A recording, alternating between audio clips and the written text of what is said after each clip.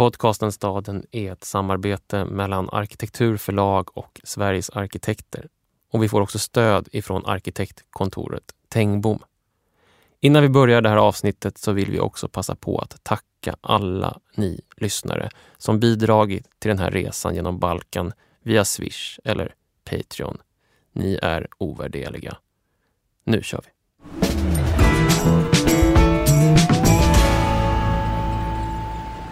Vi ville företa en resa genom Balkan och genom städer i Balkan därför att vi redan tidigare under vårt arbete för drygt ett år sedan med avsnittet om Thessaloniki hade insett hur bortglömd denna del av Europa var.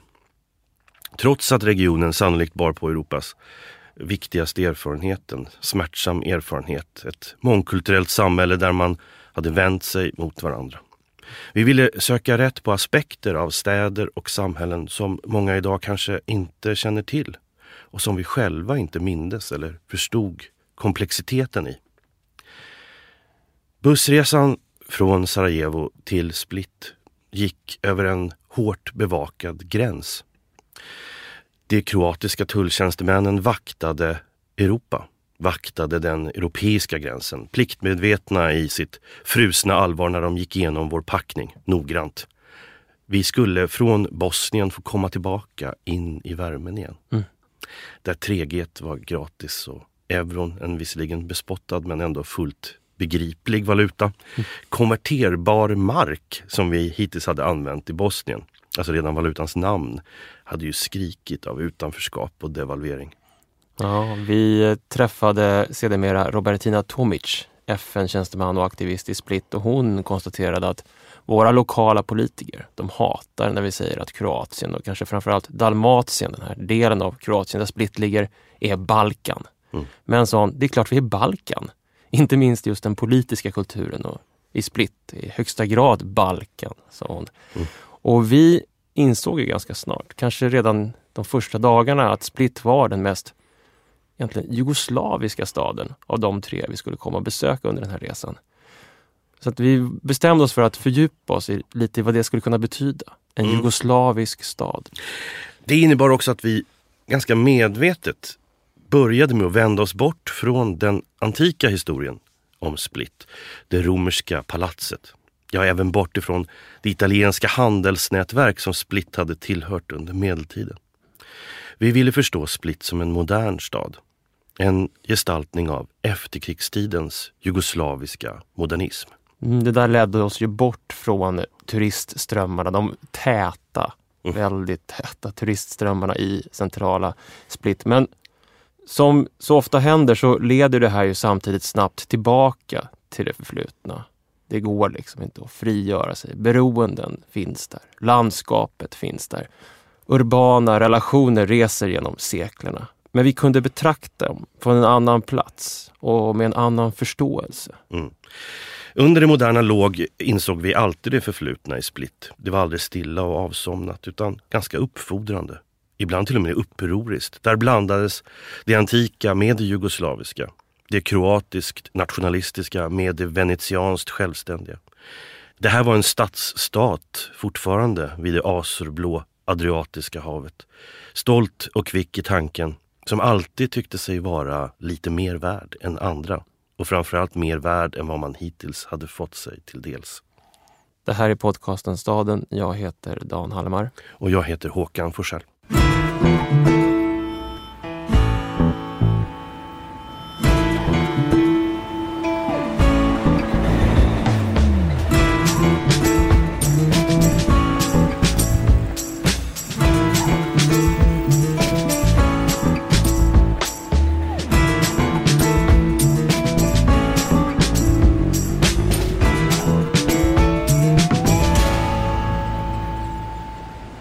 Vår beledsagare, vår Vergilius i Split, var en ung arkitekt som heter Mislav Kuzmanic. Han var 14:e generationen Splitbo, förklarar han för oss. Min familj har bott där i 700 år. 14:e generationen Splitbo i Hawaii-mönstrad skjorta. Och halmhatt. Det var en lång, stilig och intensiv man som mötte oss på denna soldränkta piazza i Split mitt i sommaren. Bara några ord om Mislav och hans familj, för jag tyckte det var ganska intressant och det säger en del också om Jugoslaviens position under efterkrigstiden. Mislavs familj uppenbarligen var av ett visst inflytande. Hans far var både ögonkirurg och advokat i en och samma person. Och familjen hade då följt en inbjudan från USA och Kalifornien under 80-talet och flyttat dit. Ja, han hade spenderat en tid av sin uppväxt i Venice Beach i Los Angeles. Ja, och de flyttade ju dit inte för att de då var tvingade eller att de flydde någonstans, utan för att just pappan hade fått ett jobb där. It was Yugoslavia for God's sake, not East Germany, som Mislav sa. En påminnelse om att Jugoslavien inte tillhörde Warszawapakten utan att rörelsefriheten var egentligen obegränsad. Mm. Men sen beslutade familjen att komma tillbaka till Jugoslavien. Det som fortfarande var Jugoslavien då, några flämtande ögonblick till år 1990. Dålig timing kan man väl säga. Det blev en fullständig chock att komma från Venice Beach till ett Kroatien i hat och sönderfall. Vi börjar vandra med Mislav ut ur den gamla staden, ur den antika staden, längs med de här typiska romerska gatuaxlarna, Decumanus-axeln. Vi vandrar ut genom den södra stadsporten och vi vandrar över en större bilväg. Förstår sedermera att under denna bilväg så går faktiskt tågrälsen. Och hamnar ganska snart in i ett medeltida gatunät. Ja.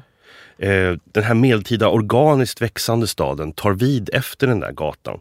Och lustigt är att varje gata och varje liksom gränd har ett namn efter en familj. Mm. Och vi hinner bara gå några meter så pekar just Mislav ut sin familjs gata. Ja. Kuzmanic, alltså där stället där Kuzmanic-familjen bor. Det här är en oerhört betagande del av Split. Det är vita, låga tvåvåningshus nästan utan fönster, byggda av rätvinkliga kalkstensblock. Det är nästan helt bilfritt, det är bylikt, gator av varm kalksten. Men Mislav har egentligen inte tagit oss hit för att visa sin familjs gata, utan det är någonting annat han vill peka på. För plötsligt i slutet av den här gatan som vi går på så sträcker sig ett hus rakt över gatan som en andra stadsport som man får kliva under. Det här huset har släta, putsade balkonger och står på pelare. Det är ett hus från efter andra världskriget. Ja, 1960-tal. Ja. Förmodligen. Och det där huset fungerar som en port in till någonting annat som ändå på något finurligt vis ska visa sig vara en del av samma. Det är som samma färg på efterkrigshusen som på de vita stenhusen som vi precis har lämnat. Och det är väldigt solbelyst och varm funkis. Och här tror jag vi måste klargöra en sak. Vi kommer att vandra en hel del i det här ljuset, i den här värmen. Vi kommer ju från bergen och skogarna, från Tuzla och Sarajevo där åskvädren ständigt hängde liksom ovanför oss. Det känns som att vi har kommit ifrån gruvdistrikten och liksom rest ner till någonting så oerhört bländande, liksom nästan aristokratiskt, mjukt.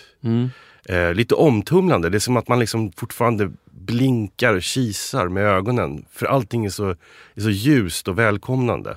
Och den här funkisen eller modernismen som vi kommer uppehålla oss i en hel del när vi är här i Split, den smälter liksom samman med den där värmen. Det är suppresser som trycker sig mot de här släta fasaderna och skuggorna som de skickar från balkongerna är knivskarpa. De här tvärställda socialistiska husblocken, de som går över vägarna, de dyker ju upp ganska regelbundet när man har lämnat den äldre delen av Split. De knuffar fram och liksom bereder väg för sina äldre släktingar kan man säga. Just ett representativt hus från 1960-talet ställer sig inte helt i vägen för sin nygotiska kusin utan låter den här bedagade skönheten titta fram lite grann. Låter den liksom beskådas. Den socialistiska arkitekturen tolkar staden, alltså tolkar den äldre staden. Den iscensätter den, den upphöjer den ibland dämpar den. Den har alltid liksom en aktiv scenograf. För det finns ju en ganska vanlig uppfattning och den kanske inte är helt obefogad att modernism och funkis liksom vill slänga allt över bord och ta sig in i en ny tid. Men den funkis och modernism vi möter här i Split är inte den typen. Den har inte den arrogansen.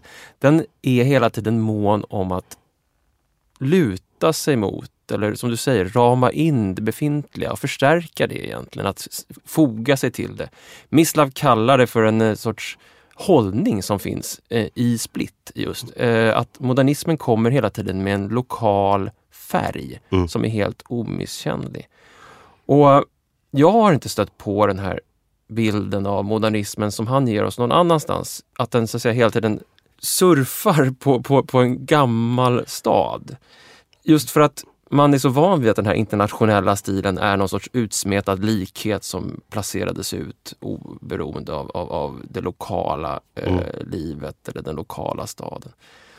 Det här är ett tema som återkommer och som kommer att bli centralt för hur vi tittade på Split. Det som brukar kallas för kritisk regionalism. Ja, en arkitektur eller en stadsbyggande som på något sätt hela tiden relaterar till det befintliga, men inte osjälvständigt utan genom att tolka det på något sätt. Mislav använder också begreppet kontextuell modernism. Det är i alla fall en annan typ av modernism än den vi kanske är vana vid. Och naturligtvis så uppstod ju frågan, men varför? En förklaringsvariant handlade om begränsade resurser. Kanske till och med fattigdom. Det är inte mycket odling, inte mycket jordbruk här i Split, eller den här delen av Kroatien. Split är samtidigt en handelsstad. Det finns ingen bakgård där man kan hämta in pengarna så att säga. Det finns ingen gruvindustri. Man får liksom gräva där man står. Använda sig av det man har. Och just för att Split har tillhört ett handelsnätverk under väldigt lång tid och varit under lång tid också väldigt självständigt, kommer att prata lite mer om det så småningom, så saknas ju den här naturliga kontakten, precis som du säger, till ett omkringliggande jordbruksland som skulle kunna liksom kontinuerligt förse staden med förnödenheter. En intressant historia som på något sätt illustrerar att den här idén om fattigdomen eller pragmatismen som metod som sen blir en del av den modernistiska staden har liksom trådar långt bak i historien, var den om Dubrovnik efter jordbävningen 1667 när staden skulle byggas upp igen. Då kunde de gamla adelsmännen, de fina adelsmännen skratta åt de sydslaviska byggmästarna som byggde upp sin stad för att de kanske plockade lite gotiskt 1500-tal till en sak för att den gjorde en sak och någon sorts 1400-tals renässans till en annan del av sitt hus för att den gjorde en annan sak. Alltså man använde stilarna för deras funktioner, inte för att de var stilar, och kunde på så sätt blanda dem lite grann som man ville. Man använde det man har. Man grävde där man stod, man anpassade till det lokala. Ja, det här tillvägagångssättet är ju helt samtida också. Jag tror att vi har väl sällan sett så mycket, ska vi säga, hemsnickrad funkis som vi gjorde i Split när man väl började komma ut i de yttre stadsdelarna. Nej, och den här hemsnickrade funkisen, den här självbyggeri-funkisen och den väldigt planerade jugoslaviska kunde liksom möta varandra. Det fanns en plats som i det avseendet var helt fascinerande, en stadsdel som heter Blatine. Det var liksom en ficka av Split som inte riktigt var en del av det socialistiska projektet Jugoslavien. Här hade människor som inte var anställda inom staten, människor som kanske levde liv som befann sig någonstans mellan det statligt organiserade och det någon sorts frihetligt liv. De var liksom inte en del av projektet Jugoslavien. Här kunde de bygga sina egna hus illegalt bakom en lång serie höghus som byggts av staten för militären. Och de tilläts stjäla, får man väl säga, låna byggmaterial från det statliga militärbygget och valde liksom att den rimliga stilen för det här pragmatiskt lånade byggandet, nämligen en sorts folklig funkis, en modernism utan manifest. Jag klev in i ett garage där och pratade med 2 män och frågade: jag har hört att det här huset är byggt illegalt. Och då tittade de på mig och sa: ja, och? Och att ni stal byggmaterialet ifrån det statliga bygget här till. Ja. Som att det vore mest självklara i världen. Det fanns liksom möjlighet att odla sin egen frihet inom de här ramarna. Och i det här fallet så blev svaret också just de här husen i Blatten är fantastiska. De är liksom lätta. Trapporna går gärna på utsidan för att det är enklare så och får dem liksom att sväva mot den blå himlen. De har små patios framför sig med klätterväxter. De är 3-4 våningar. De har byggts till uppenbarligen genom åren för att familjen har växt. Och jag får en sån här tanke när jag går på de där gatorna liksom mellan det här statligt producerade och det här privat illegala. Att det går en modernistisk linje från Kroatien upp via Tjeckien hela vägen nästan upp till Sverige. Det är en liten annan sorts modernism rotad i så här rural fattigdom och en varm omsorg om, ni minns från Prag-avsnittet vi gjorde, the little people, små folket. För att jag tycker man kan känna kvaliteten också när vi cyklar längre ut och hamnar i stadsdelar som Papandopoula av Ivo Radic, ett av de finaste bostadsområdena som jag har sett. Solskydden som han uppfann som liksom sluter fönstren på ett väldigt elegant sätt. Liksom markis i trä. Gatorna som är intima och aldrig storskaliga. Lokalerna som möter de här gågatorna. De långa sittplatserna byggt i början på 1970-talet. Och man känner liksom kvaliteten och hur den är kopplad kanske framförallt till mellanrummen, hur gatorna har dragits. Men också då relaterar till havet. Att man ofta kommer upp på små höjder och blickar ut över det här azurblå vattnet. Men också husen som sådana. Hur deras former tillåts liksom bli lite skulpturala och sticka ut och få lite oväntade överhäng på lite olika platser. Det finns en lustfylld staplad Lego-estetik som är väldigt härlig att se. Det är lite grann som när man kommer till Onkel Toms hytte i Berlin och förstår att modernismen kan komma i fyrfärg. Man blir glad över någonting som oftast beskrivs och betraktas som ensartat eller lika överallt. Och vet du vad jag tror? Alltså jag tänker, varför vill Mislav ta oss ut till det här? Varför vill han visa oss det här? Jo, för att han har 700 år av medeltida gata nedlagd i sin släkt, i sin familj, i sin kropp, i sin genpool. Ja, under sin Hawaii-skjorta så finns den där. Men här ute så finns ett annat språk som han försökte formulera under den sen-jugoslaviska tiden, 60- och 70-talet, som han kan känna igen sig i. Som är internationellt på ett sätt, men också lokalt samtidigt. Och vi kom upp till en punkt i en av de här stadsdelarna från 70-talet där man klev upp för trappor och kom till en platå och såg ut över havet. Och där hade man skrivit på en portal inne i den här stadsdelen, i det här bostadsområdet, Smisau. Och Mislav pekade på den där och sa, vet ni vad det där betyder? Smisau. Det betyder mening.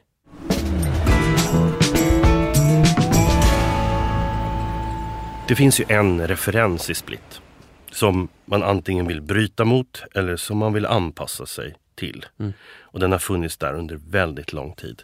Och det är det stora romerska palatset som byggdes av Diocletianus. Det var färdigt 305 vår tideräkning. Så nu har vi backabandet ordentligt. Det här är ju också den självklara attraktionen om man kommer som turist till Split, att besöka detta romerska palats. Det finns en mängd berättelser om det här palatset. En del kanske sagor till och med. Just det här att bryta mot eller anpassa sig till handlar ju också om att förhålla sig till ett narrativ omkring vad det här är för någonting. Diocletianus, om jag bara ska vara lite så här historielärare, han är ju en av de sista hedniska kejsarna i Rom. En stor del av hans verksamhet bestod ju att bestraffa kristna till exempel. Det här är ju precis före det romarriket blir kristet. Han kom ifrån Salona, vilket är den stad som existerade ungefär på samma plats som Split, strax vid sidan av Split, bara några kilometer därifrån.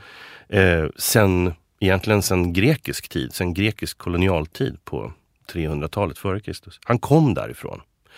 Och han ville berätta den standardberättelsen säger då att han ville gå i pension också i det här området. Så han lät bygga detta palats och deklarerade att han skulle gå i pension när palatset var klart. Vilket han också då gjorde. Han flyttade dit 305 när palatset stod klart. Vilket har gjort honom till den enda kejsare som faktiskt går i pension. Alltså inte typ blir mördad eller någonting annat. Så att det här är ett slags seniorboende. Väldigt vackert beläget vid havet. Och själva palatset hade en massiv struktur, skulle kunna hålla emot militära angrepp, tänkte man. Det fanns en akvedukt, man byggde en akvedukt upp i bergen som hade enorma kapaciteter. Jadrokällan. Det är faktiskt det vattnet som fortfarande förser Split än idag med färskvatten. Det här befästa palatset fick en befolkning på närmare 10 000 invånare efter ett tag, alltså ganska omfattande skulle man kunna säga. Det blev en slags stadsstat. Nu visar det sig, och det här är också viktigt för berättelsen, att det kanske inte var ett seniorboende. Alltså de senaste tidens arkeologiska utgrävningar har pekat på någonting annat som är väldigt viktigt för Split idag. Det är inte bara den gamla vanliga sagan om den gamla romerska kejsaren som drar sig tillbaka. Utan det finns spår av en gammal textilindustri. Också den här enorma kapaciteten på akvedukten antydde att det fanns andra motiv till varför Diocletianus lokaliserade sig hit. Han var helt enkelt en företagare. Alltså han ville på äldre dagar bli någon slags entreprenör. Kanske till och med någon som lyfte den lokala ekonomin ifrån den plats där han själv en gång hade kommit. Och för oss blev ju det här lite grann ett återkommande tema, att den här staden Split var alltid någonting mer värt än vad berättelserna ville ge, alltså de här standardberättelserna. Det fanns upptäckter att göra. Den här staden var värdefull i sin egen rätt, inte som ett seniorboende för en romersk kejsare eller som en knutpunkt för venetianska handelsmän, utan det fanns någonting annat här som var värdefullt i sig. Inte minst kopplingen till just den här staden Salona. Som du nämnde, som Diocletianus också kom ifrån. För att genom Salona och genom det jordbrukslandskap som sträcker sig ut långt bak i tiden ifrån den här staden, så kopplar staden tillbaka till det slaviska arvet, det sydslaviska, inte bara till det romerska. För turistindustrin eller för berättelsen om Split så är den här kopplingen eller den här relationen mellan det romerska och det slaviska alldeles för komplicerad. Man kan inte hålla de här två berättelserna i huvudet. Men vi märker ju när vi träffar folk i Split att för dem är det viktigt att berätta om den här kopplingen. För att det blandar också in Jugoslavien. Idén om Jugoslavien i historien. Jugoslavien betyder ju bokstavligt talat Sydslavien. Så att det som saknas i berättelsen om Split, den traderade sagan om Split, är ju just den här blandningen. En mix av det romerska, av det slaviska och flera andra folk som också har liksom varit i området. Och inte minst av allt inflytande som den här handelsnätverken har skapat. Befolkningen har det har varit en enorm omsättning på befolkning. Och det här i sin tur är ju deras svar på den nationalistiska politik som härskar på den här platsen idag. Det är som ett motstånd som hämtar sin kraft från historiens alla olika lager. Mycket av våra iakttagelser under vistelsen i Split handlar ju om hur det moderna kommunicerar med en lång historia. Både från medeltiden och antiken. Jag ska bara fylla på lite mer av lite mer så här historiskt kött på de här benen. Mylla. Ja, precis. Vi nämnde Salona, och Salona har en betydelse för planeringen av det moderna Split. Denna uråldriga stad.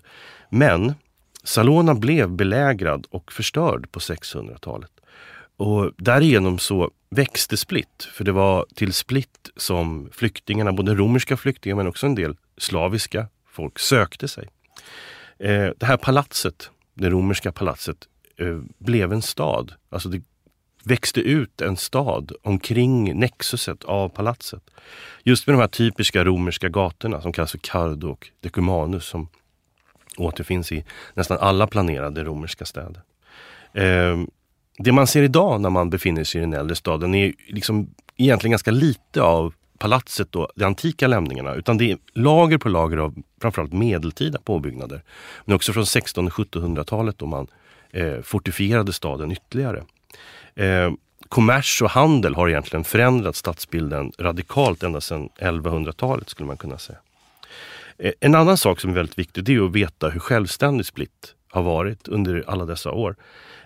Redan under tidig medeltid så intresserade sig Venedig för handelsvägarna som gick över Split.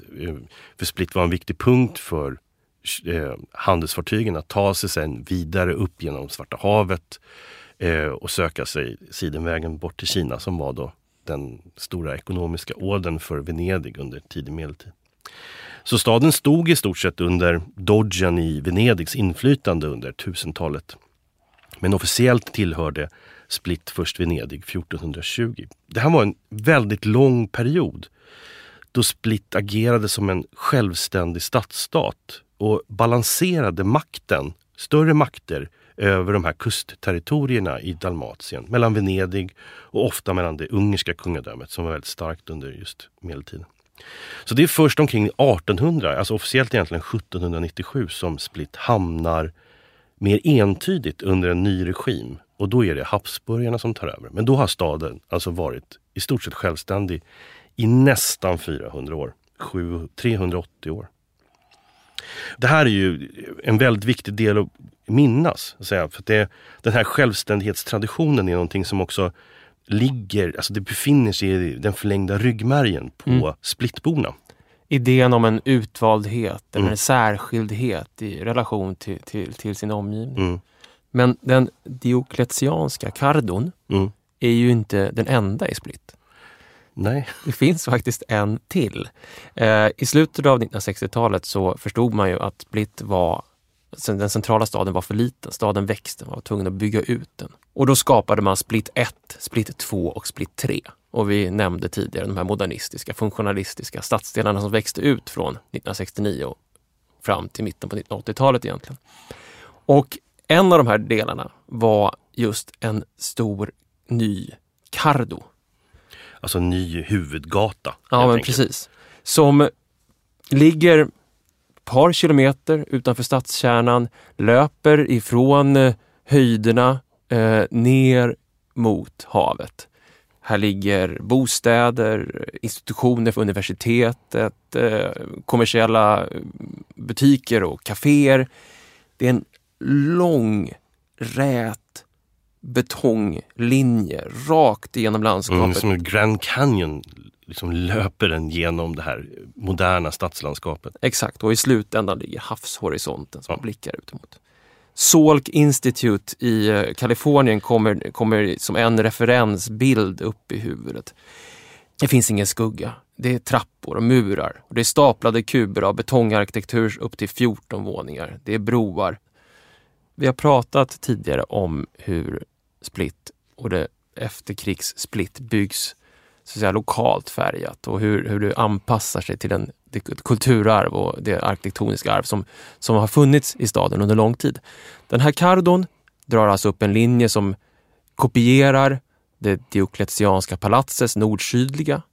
Men alla de stora stadsdelar som växer upp runt omkring Split 1, Split 2, Split 3, de förhåller sig till ett rutnät som går att hitta i jordbrukslandskapet som utgår från den här staden Salona, eller det salonska rutnätet. Som var egentligen ett sätt att organisera jordbrukslotter på. Precis.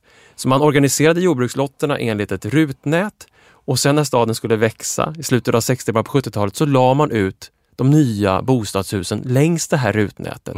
Som att de ville minnas jordbrukslandskapet som fanns under deras betongfundament. Det är som ganska hisnande egentligen att man då lägger ut, man kopplar en 60-tals stadsdel, helt nyplanerad 60-tals stadsdel, till en jordbruksorganisation från 300-talet före vår tideräkning. Det är ju det som man känner gör den här platsen så speciell. Just den här viljan att koppla till det här arvet. Och just när man står på den här kardon så står man just i mötet mellan Man står i 60-70-talet men också i mötet mellan det romerska, det diocletianska arvet och det slaviska, det salonska, det gamla jordbruksarvet som rullar in med sitt rutnät. Och det jugoslaviska. Och det jugoslaviska naturligtvis som är liksom det som det manifesterar i det byggda. Och en av de arkitekterna som var med och planerade Split 3, Vladimir Music, fick ett brev ifrån den amerikanska urbandebattören Jane Jacobs. Denna kritiker av det moderna. Hon skrev till honom så här i oktober 1981. Split 3 makes me feel so optimistic. Thank you. Och förutom att det kastar ett nytt ljus över Jane Jacobs syn på modernism, att det fanns modernism som hon tyckte om, så finns det någonting i det där ordet optimistisk som fångar den känsla som vi känner när vi är där, för att det finns en kontinuitet också i det nya.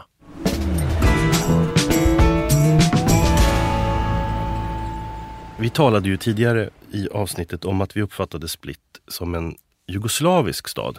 Kanske ska försöka oss fördjupa det lite grann.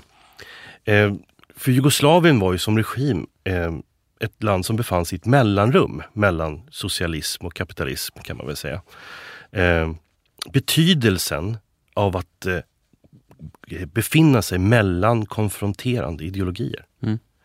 Mellanrummets betydelse helt enkelt. Och det där var någonting som vi också fick citerat för oss om Tito, alltså om den partiledaren i Jugoslavien under en väldigt lång tid, ända fram till sin död 1980. Att han insåg betydelsen av att vara i mellanrummet.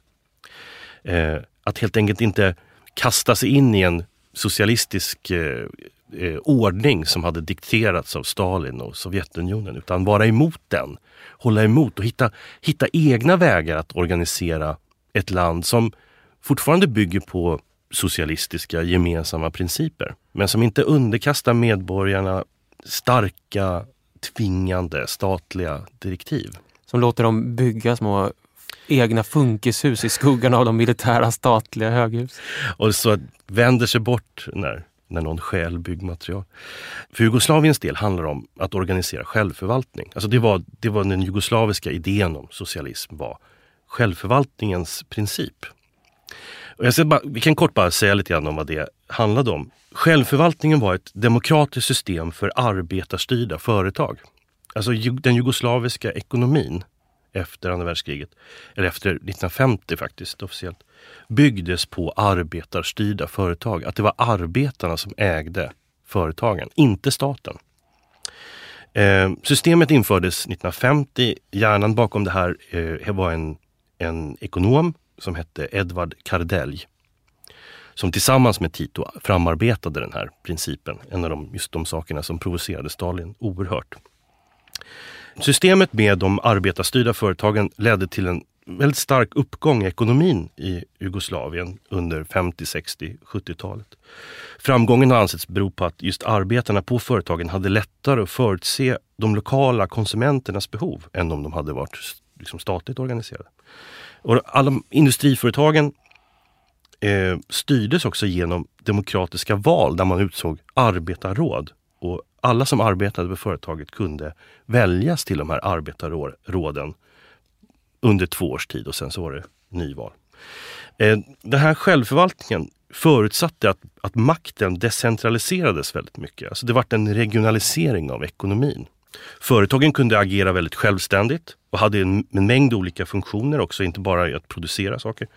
Men man hade ändå att uppfylla, eftersom det var ett socialistiskt land, 5-årsplaner. Så att man brukar kalla den här organiseringen för en socialistisk marknadsekonomi. Snacka om att vara i mellanrummet. Alltså verkligen the space in between när det gäller ideologier.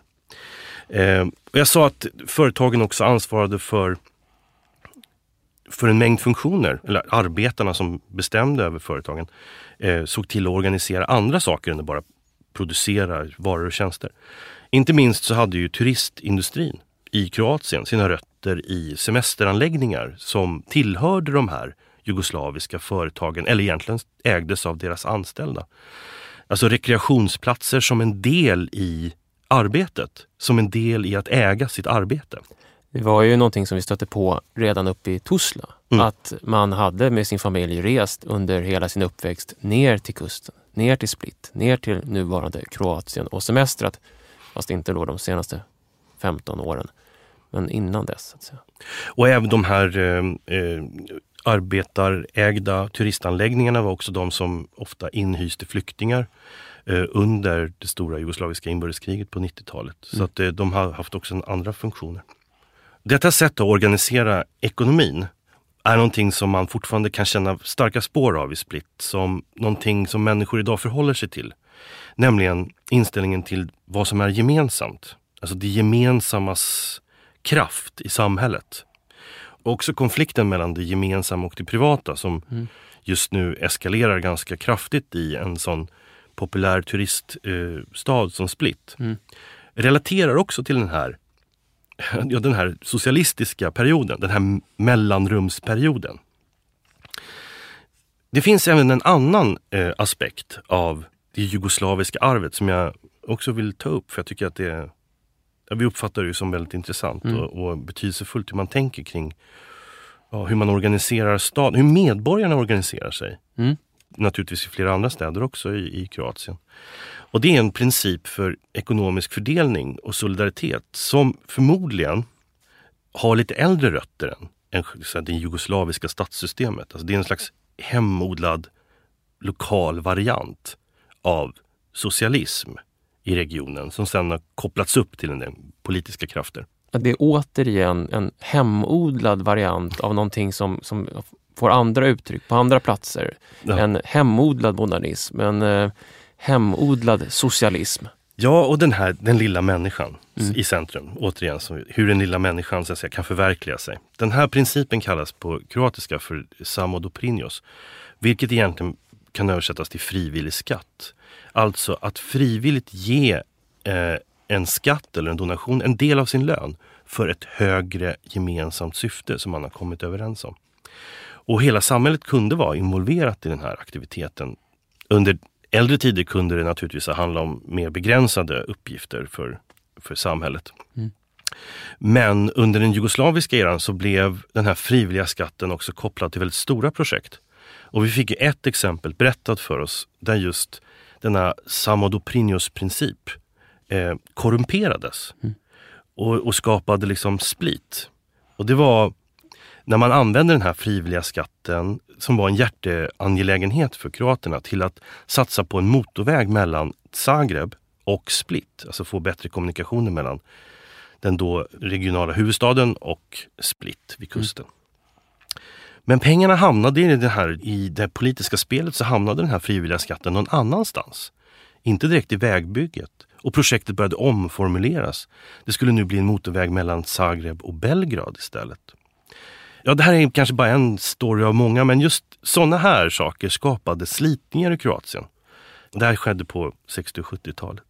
Och det blev också kopplat till en känsla av att regionerna gled isär. Att liksom man hade olika regionala ekonomier. Man gjorde olika prioriteringar. Under 70- och 80-talet så växer ju också den kroatiska kusten, inte minst Dalmatien, växer som turistort ifrån en mängd olika håll i Centraleuropa. Just tjecker är ju väldigt förtjust att åka dit till exempel. Men även en mängd turister från Tyskland, både från Öst- och Västtyskland. Det går så långt så att Kroatien börjar använda D-marken som sin valuta, åtminstone i de adriatiska städerna, istället för den jugoslaviska valutan. Också ett tecken på att liksom landet håller på att delas upp, regionaliseras, liksom, brytas isär. Många menar ju just att den här starka decentraliseringen var en av flera drivkrafter bakom det inbördeskrig som sen skulle bryta ut när Tito försvinner och Jugoslavien långsamt löses upp. Men hur man kopplar tillbaka den här långa, det har varit som ett ekonomiskt seminarium här plötsligt, det kan tendera att bli det, men koppla tillbaka till det lokala kring Split är att de här tankarna om det gemensamma, om det frivilliga, om att man samlas kring en uppgift är också väldigt regionalt förbundet med att Tito själv var liksom verksam och hade sina kanske viktigaste år i regionen omkring Split. Han samlade sina styrkor och gömde sig på ön Vis innan liksom, regionsbildandet av i Jugoslavien. Partisanstyrkorna som skulle omkullvälta ockupationen under andra världskriget kom från Vis. Ja. Precis. Och den stora villan som sedermera blev Villa Dolmezia där, en semestervilla för Tito, ligger ju i den väldigt vackra Marianparken precis i kanten av Split. Så att det finns även liksom den här personliga kopplingen till den jugoslaviska samhällsordningen rent biografiskt liksom, i staden.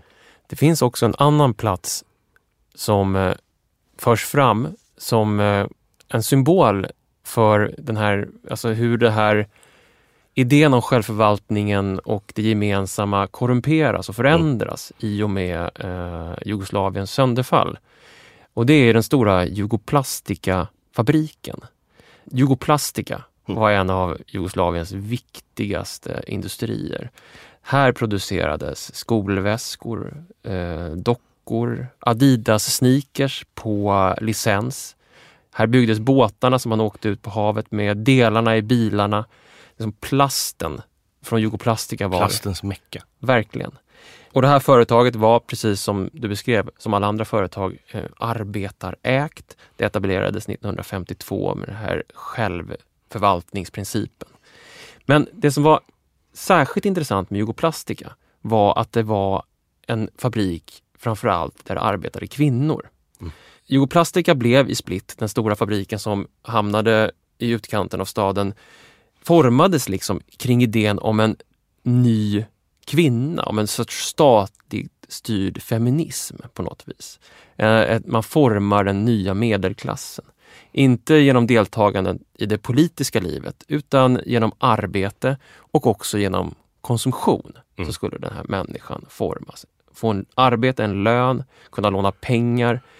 De anställda fick rätt till en familjelägenhet. Det byggdes upp områden kring fabriken, 10-15 våningshus i den här stilen som vi har beskrivit av bland andra Ivo Radic, en sorts mänsklig modernism i det här gamla salonska rutnätet. De som jobbade på fabriken hade egna bussar, det skapades rum och gemenskap, ett kollektivt, ett gemensamt, en del om det gemensamma. Och vi träffade ju bland annat Robertina Tomic som genom ett konstnärskollektiv idag ville uppmärksamma den här historien. För idag är fabriken sedan länge nedlagd, tömd på innehåll, på väg att falla samman och sönder. I en del av fabriken har man byggt ett nytt köpcentrum. Arbetet har försvunnit, bara konsumtionen finns kvar. Och de vill ju på något vis återigen sätta ljuset på arbetet som frigörelse, idén om det gemensamma som någonting centralt i ett samhälle och inte bara det individuella.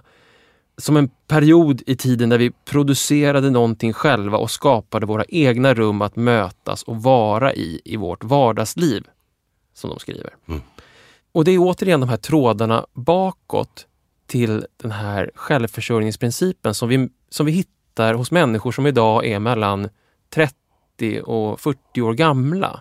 De återupptäcker det här arvet och de gör det i en stad som allt mer börjar slitas isär av någon sorts kamp mellan det privata och det gemensamma. Och det är till och med så att Mislav säger till oss att kriget i Jugoslavien kanske till och med var ett krig mellan det privata och det gemensamma.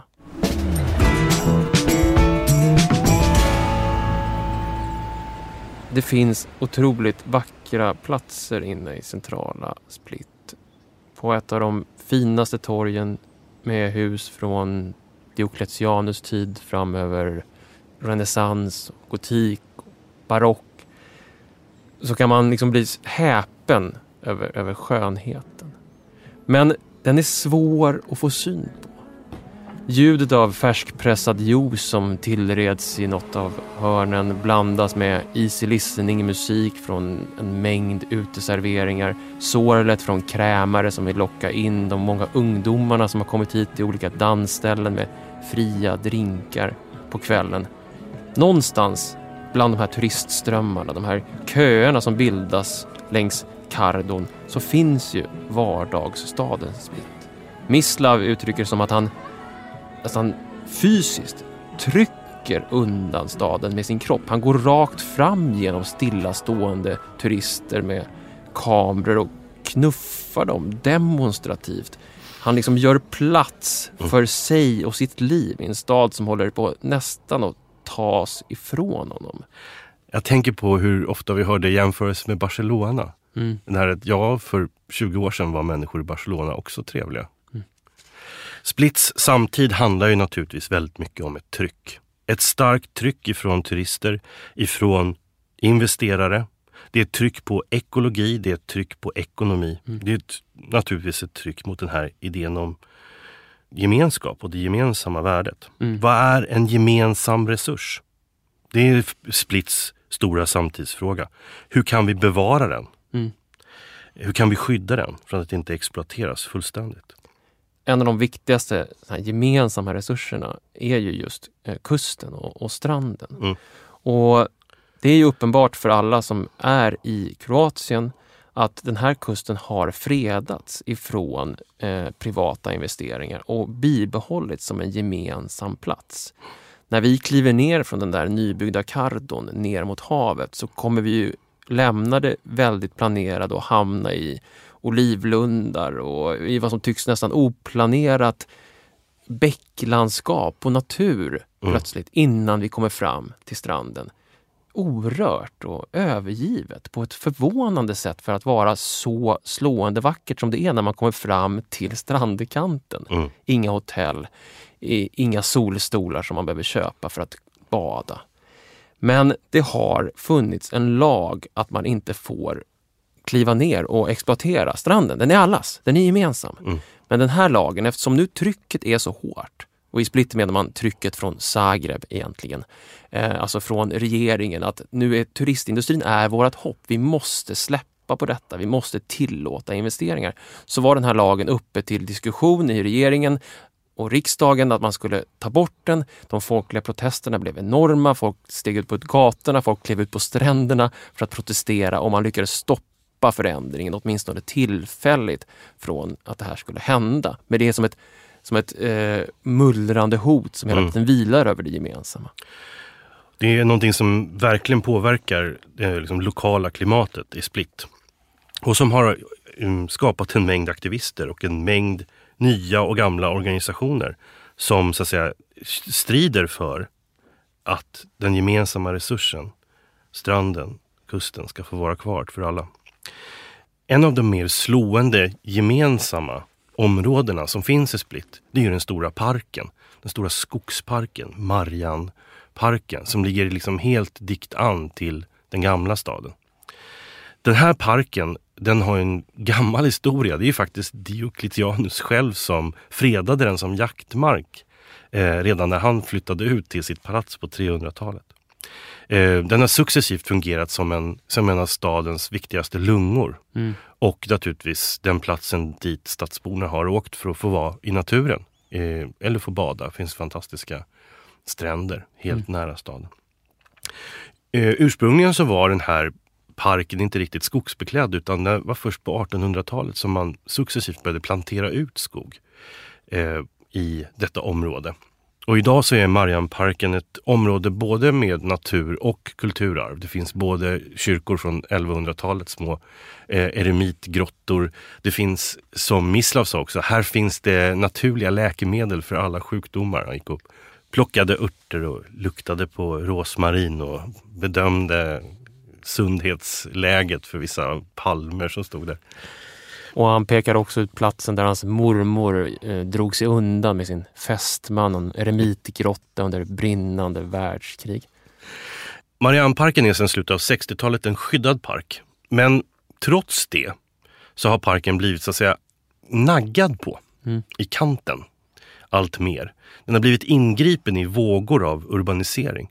Under 70-talet, då faktiskt Split hade sin absolut största tillväxtperiod, det gick väldigt bra ekonomiskt för Split då, så började man urbanisera vissa delar av Marianparken, släppa till för bostadsbyggande. Man etablerade också vissa institutioner som en forskningslaboratorium för oceanologi och så kom några hotell också. och lite mer planerade rekreationsområden. Så att sakta men säkert så började en del av parken just ätas upp.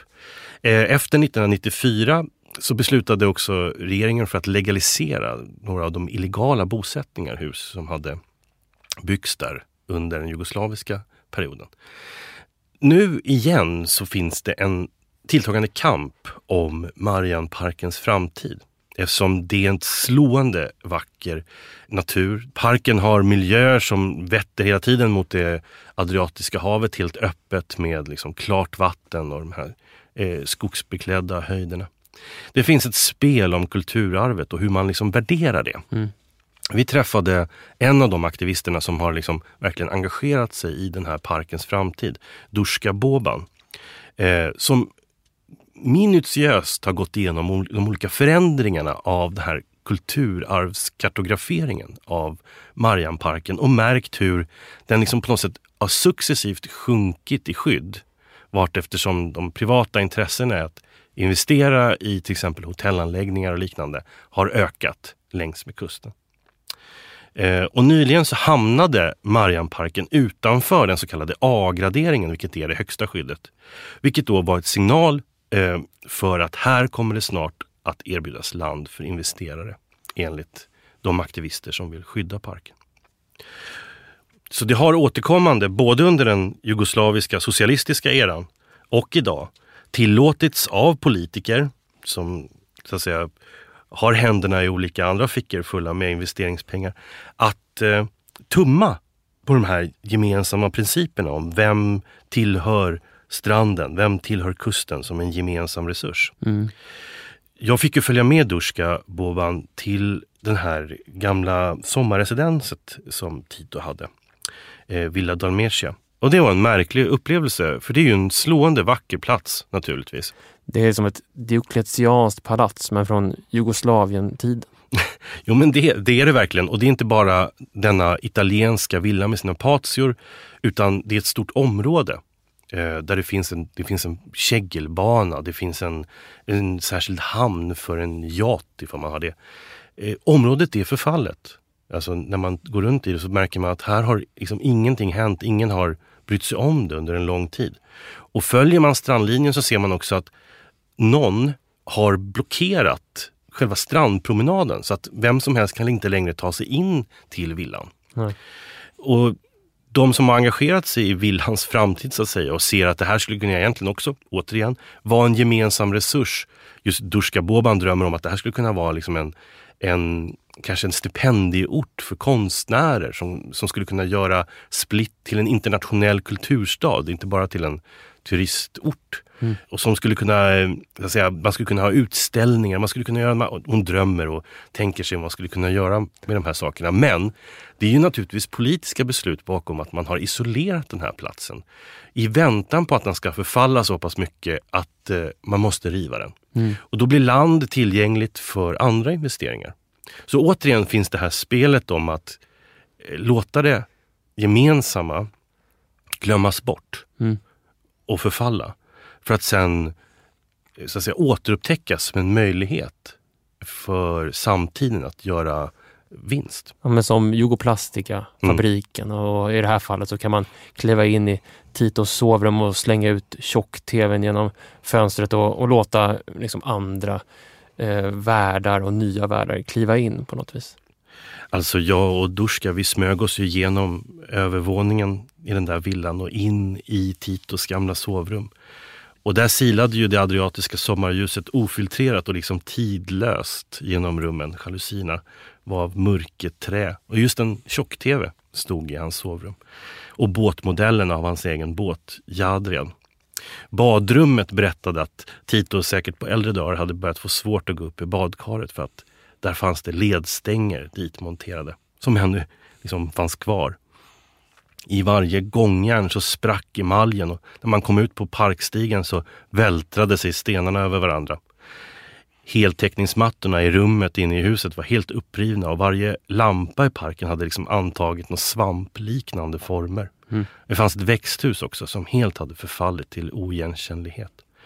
Vi upptäckte också att det fanns en tunnel i en bergsklippa för flykt om det hade som hänt någonting plötsligt, något hotfullt eller något, som ledde genom strandklippan och ner det fanns det en räls som likt ett så här skelett hade stelnat till någon mörk kära från en annan tidsålder. Överhuvudtaget så stod faktiskt tiden still där. Jag tänker på det förvaltandet av mellanrummet. Både det politiska mellanrummet men också det fysiska mellanrummet som liksom hela tiden tycks hotat från olika håll. Den där metaforen i mellanrummet visar sig vara nyckeln för att liksom förstå Split, gripa sig an staden, förstå dess konflikter. Vi har ju identifierat den där konflikten som en konflikt mellan det privata och det gemensamma i Split. Och det är också en del av det här som jag pratat om som Split som en jugoslavisk stat. Jugoslavien var en socialistisk stat som ändå var öppen. Där Mislav och hans familj kunde packa ner sina Hawaii-skjortor och bege sig till Venice Beach och sen återvända. Och efter inbördeskriget på 90-talet så finns det de som menar att det hade varit möjligt att öppna upp landet mer och skapa en annan typ av organisation än vad som blev resultatet av Daytonavtalet som mycket gick i spåren av etnisk uppdelning eller nationalism. Det hade varit möjligt, det hade förmodligen inneburit en del oro, men den motsatta politiska rörelsen som strävade efter att behålla sina privilegier, som motsatte sig social, politisk och ekonomisk förändring som hotade de här privilegierna. Det var de som på något sätt vann kampen om idén om de nya nationerna och deras väg blev ju nationalismen. Och då har vi liksom Split som ändå har denna långa tradition och denna liksom nedärvda förståelse av sig själv som en självständig stad. Alltså som en stad som kan agera fritt. Och där uppkommer där blir liksom skärningspunkten av dessa rörelser extra tydlig. Som ett motstånd mot det partikulära, mot det etniskt uppdelade, mot vulgärprivatisering, mot korruption och för det gemensamma. Když přišli, bylo léto, spálená pole páchla krví a kdo se vzdal, byl ušetřen. A já vzal zbraň do rukou. Tack för att ni har lyssnat på podcasten Stadens avsnitt om Split. Det tredje i våran serie ifrån Balkan. Och återigen så samlades kring våra bord denna uppslutning av människor som ville berätta och hjälpa oss att förstå den här staden. Ja, vi måste först och främst tacka Mislav Kuzmanic och Duška Boban som var de som i främsta rummet ledde oss genom staden. Och Titos sovrum. Och genom Titos sovrum, inte minst. Ett stort tack också till Robertina Tomic. Viktiga kontakter för oss har också varit Natasha Budrucic och återigen Iva Čukic från Belgrad, Ministry of Space.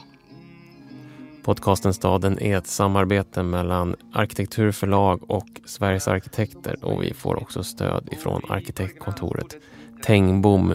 Ni får gärna höra av er till oss på staden@arkitekt.se eller via de sociala medierna. Vi heter Staden Podcast på både Twitter och Instagram.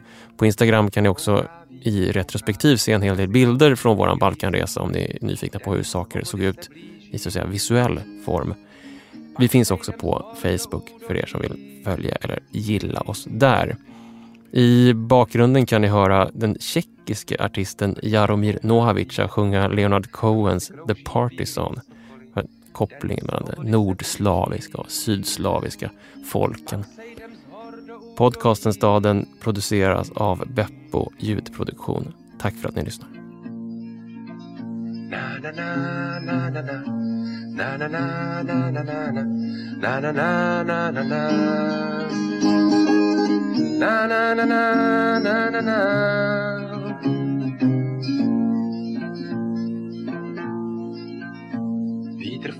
Vítr fouká, nad lesy krouží bílí sokoly, den svobody se blíží. Pak sejdem z hor do údolí,